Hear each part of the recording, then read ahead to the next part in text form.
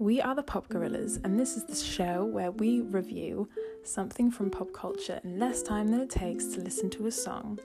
Today, we're reviewing Klaus. Wonderful, adorable movie from Netflix, Klaus.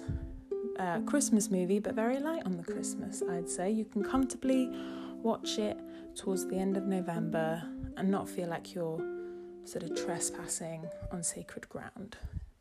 And if you've had a shitty day, you can watch this. If you're having a great day, you can watch it and it'll make it better.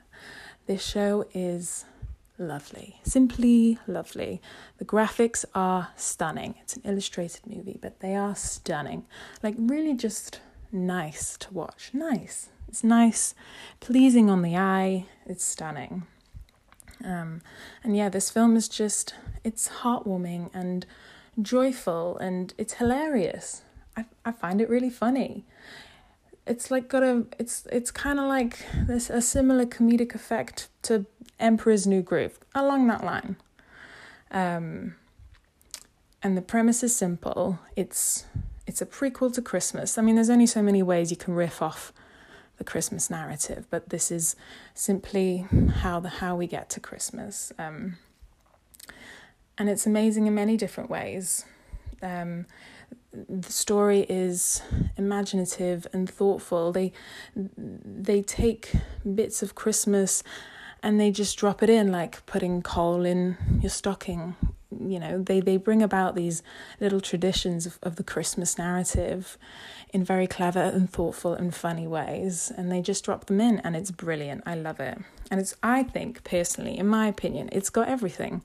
It's got privilege, it's got endearing friendship, it's got unbridled joy, and it's got grief. It's also got the sweet innocence of kids as an antidote to, you know, the trauma and stress of being an adult, and it's also got the lengths that children will go to get a present. But you know, every Christmas film I think has got that. And it's all wrapped up in this like magical, absorbing story about generosity and growth and presents, of course. But they're handmade presents, not an Amazon gift card in sight, thank goodness. But yeah, so most of the film is mostly about sort of dynamic between our privileged protagonist and Klaus, who is the big guy who lives off the grid and off the land.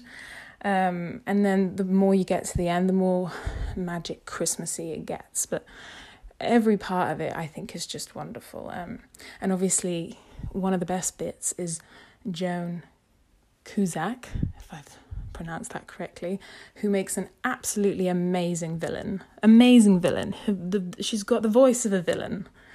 And of course the music is brilliant. It's not too heavy on the jingle bells or the choir voice, you know, and I do love that in other movies, but it's not too heavy on that here. It's just a stunning soundtrack, and the main soundtrack, I have that on my Spotify playlist. It's really good.